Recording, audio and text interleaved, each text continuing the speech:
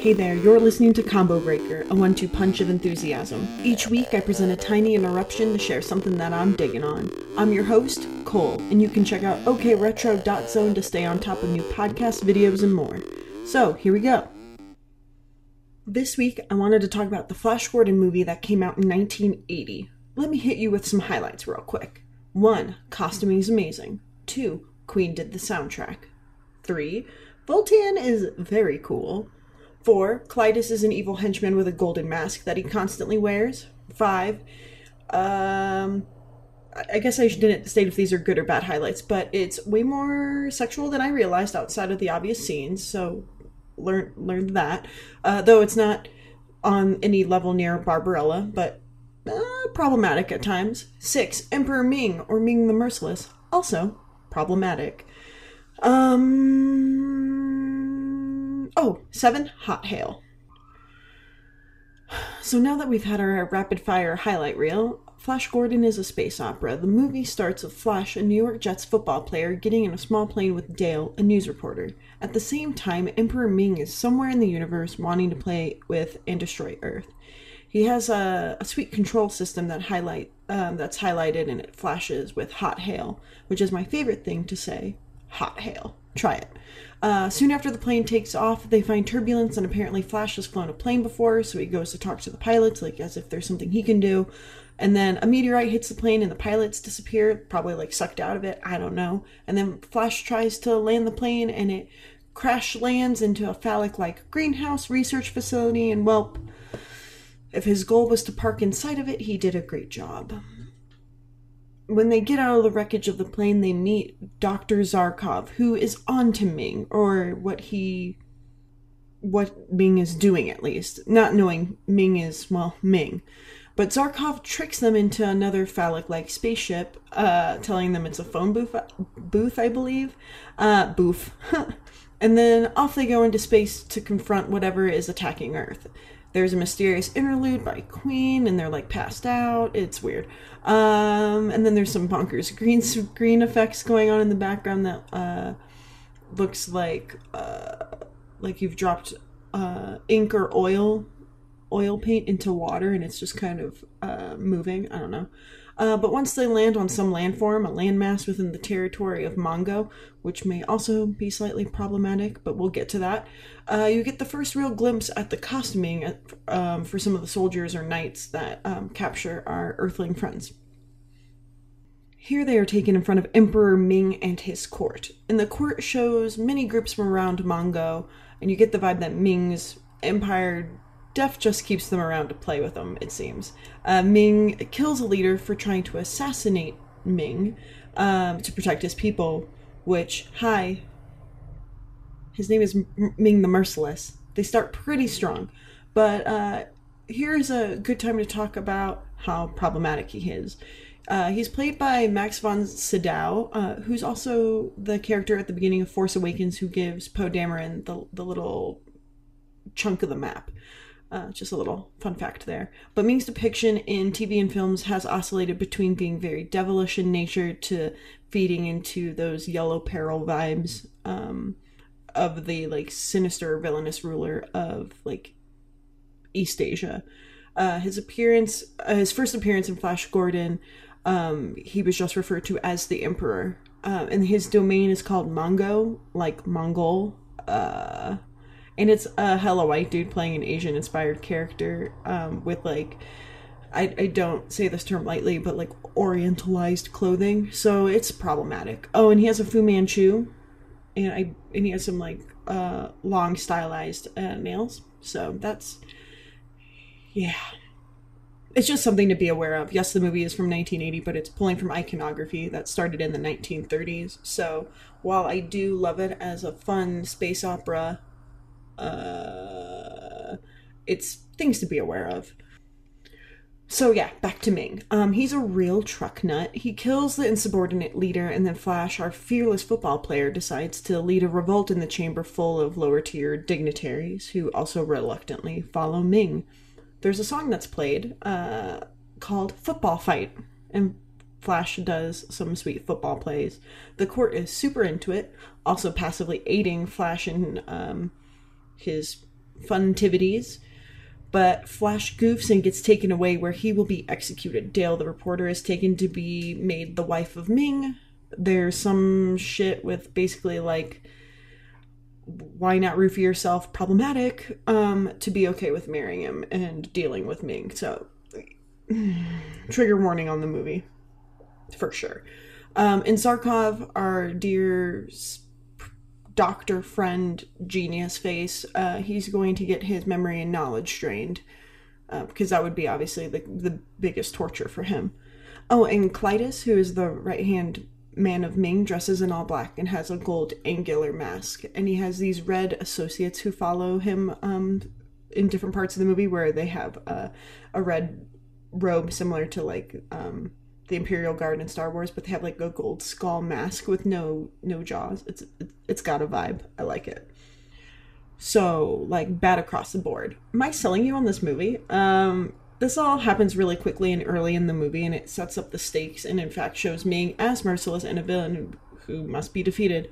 I forgot to mention that Ming has a daughter, Princess Aurora, who is manipulative and horny as all get out. But she apparently, off-screen, concocts a plan to save Flash Gordon, having not met him, and then gets him to Arborea, where the tree guys live, who are one of the groups that you see in the Great Hall scene. In that, the tree guys, you have Timothy Dalton, who is the leader. I believe his name is Baron, but we're going to call him old Timmy Boy. But Timmy Boy is a hothead who's also into Princess Aurora. Everybody is in this movie. Everyone's into her. But she wants him to protect Flash as she like figures out the rest of the plan, and he isn't having it. Also, Baron and Flash challenge each other to a duel about putting their arms into this like center of a tree where there's like a beast that poisons them. It's stupid. The scene is filmed in earnest, but like macho is not what I would use to describe the scene at all. But this is kind of where the movie gets cool. It's kind of a jumping off point. It's where Flash kind of escapes like a maybe he was put in prison with the treatment. A less than stellar situation, but he wasn't dead, so there's that. But from this point, you have three characters trying to escape and save themselves and each other and the planet Earth. So eventually our friends end up in Sky City, where there's Hawkman, so that's cool. And my favorite, Voltan, who is played by Brian Blessed, or Blessed. I don't actually know how to say his last name. I only refer to him as Voltan. And he has some panache. But now Flash Gordon and Prince Baron, old Timmy, have a fight on a moving spiky platform that kind of tilts as they move around it, and there's spikes that come out of the floor. It's great. So they have to have like I don't know, they're dealing with their issues. And then Clytus, who's the right-hand man of Ming, shows up to come wreck house, and he is quickly murdered, which is kind of lame, but like probably needed to happen. Also, he wants to be with Princess Aurora too, and he's creepy as hell about it, but too bad, he's dead now. But Sky City eventually starts to collapse, and everyone's gotta go. But here we are kind of rolling in to my favorite scene. I'm gonna kind of mash it up here a little bit for us, but okay. So, in Sky City, spoilers, Flash rallies Voltan and Baron and their people to fight against Ming, and on one side of their great effort you have scenes like Han and Chewie working through hallways of the Death Star, creeping against walls and shooting stormtroopers, but in this movie it's Prince Baron and he's shooting weird red soldiers. Yeah, it's great. And then on the other you have Flash, one flying blind on a rocket cycle, to have Ming's basically Star Destroyer follow him into the clouds. Oh yeah, all while Dale is getting ready to marry Ming, and a wedding procession is happening, and one of Ming's generals, in an effort to shoot Flash, is like, ooh, look, lasers, in honor of the royal wedding, don't be alarmed, all while an uprising is happening outside of this royal wedding, like as a backdrop. So, the Star Destroyer starts to move into the clouds. Flash reunites with the Hawkman and Voltan as they ready an assault on the Star Destroyer-like ship. As soon as that ship is visible, Queen music kind of hits overdrive and Voltan yells, dive, at 3 different times. So, it kind of ratchets up each time. It's 3 different takes, all very good. And you have Hawkman flying down to a Star Destroyer and fighting like red armored like samurai influenced skull masked soldiers. Yeah, I hope you like explosions. It's all very good. But oh no, did I tell you that there's a force field? Zarkov and Baron are trying to take down the force field so Flash won't die as the Star Destroyer comes crashing down into whatever building part of Mongo we're in. It doesn't matter. They do it. They succeed. It's fine. The ship slams into the ceremony and harpoons Ming. Ming slinks off the nose of this battleship, and somehow Flash has a sword and offers to spare Ming's life if he stops attacking Earth. He says no and then vaporizes himself, I think, with like a ring. A celebration ensues. Baron and Aurora rule the land. Voltan is in charge of the armies. Flash, Dale, and Zarkov, you assume, return to Earth somehow. Oh, and Dale and Flash are in love or some shit. I don't know. It all moves very fast. And then at the end, the ring that vaporized Ming starts to glow, so maybe or maybe not he's dead. It's hard to say. The movie is perhaps not great. I'm part of that cult following. I randomly look up movie paraphernalia on eBay, which isn't a thing I usually do, surprisingly. You could say there are parallels between like Flash Gordon and Star Wars being that, or many pieces of cinema, that there's an oppressive villain and the heroes have to stop for nothing to save everyone, but there's some part of that pull that is very personal, you know, and it's in space. But where Star Wars has a way of weaving humor to relieve tension, Flash Gordon kind of falters a bit with maintaining a coherent voice for the narrative, but I don't enjoy it any less. But I've been watching this movie for years now. I was introduced to it a few years back, and I watch it more than I'd like to admit. But it wasn't until the last time I watched it where I was like, whoa, this is a bit more horny on main than I thought. To be fair, it is no Barbarella, but I was like, hey, Voltan's cool and has wings and a dope outfit. Surprisingly, I never paid attention to Princess Aurora, but I don't know. The aesthetics are fucking wild. Sets and costuming are amazing. Flash being the most uninteresting of them all, wearing just a white t-shirt. Well, not for most of it, but like that's what you think of when you think of him. But the movie's cool, pulling from the comics and previous television shows, melding with the acid-washed ideas of the late 70s. I mean, Queen made the damn soundtrack, and the green screen shots often have a psychedelic acid color swirl. You know what I'm talking about.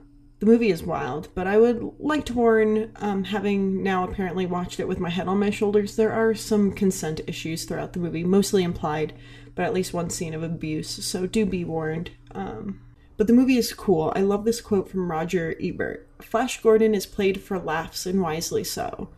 This is a space opera, a genre invented by Edgar Rice Burroughs and Hugo Gernsback, and other men of unlimited imagination harnessed to definitely limited skills. It's fun to see it done with energy and love and without the pseudo-meaningful apparatus of the Force and Trekkie power. Is it fun? Yeah, sort of it is.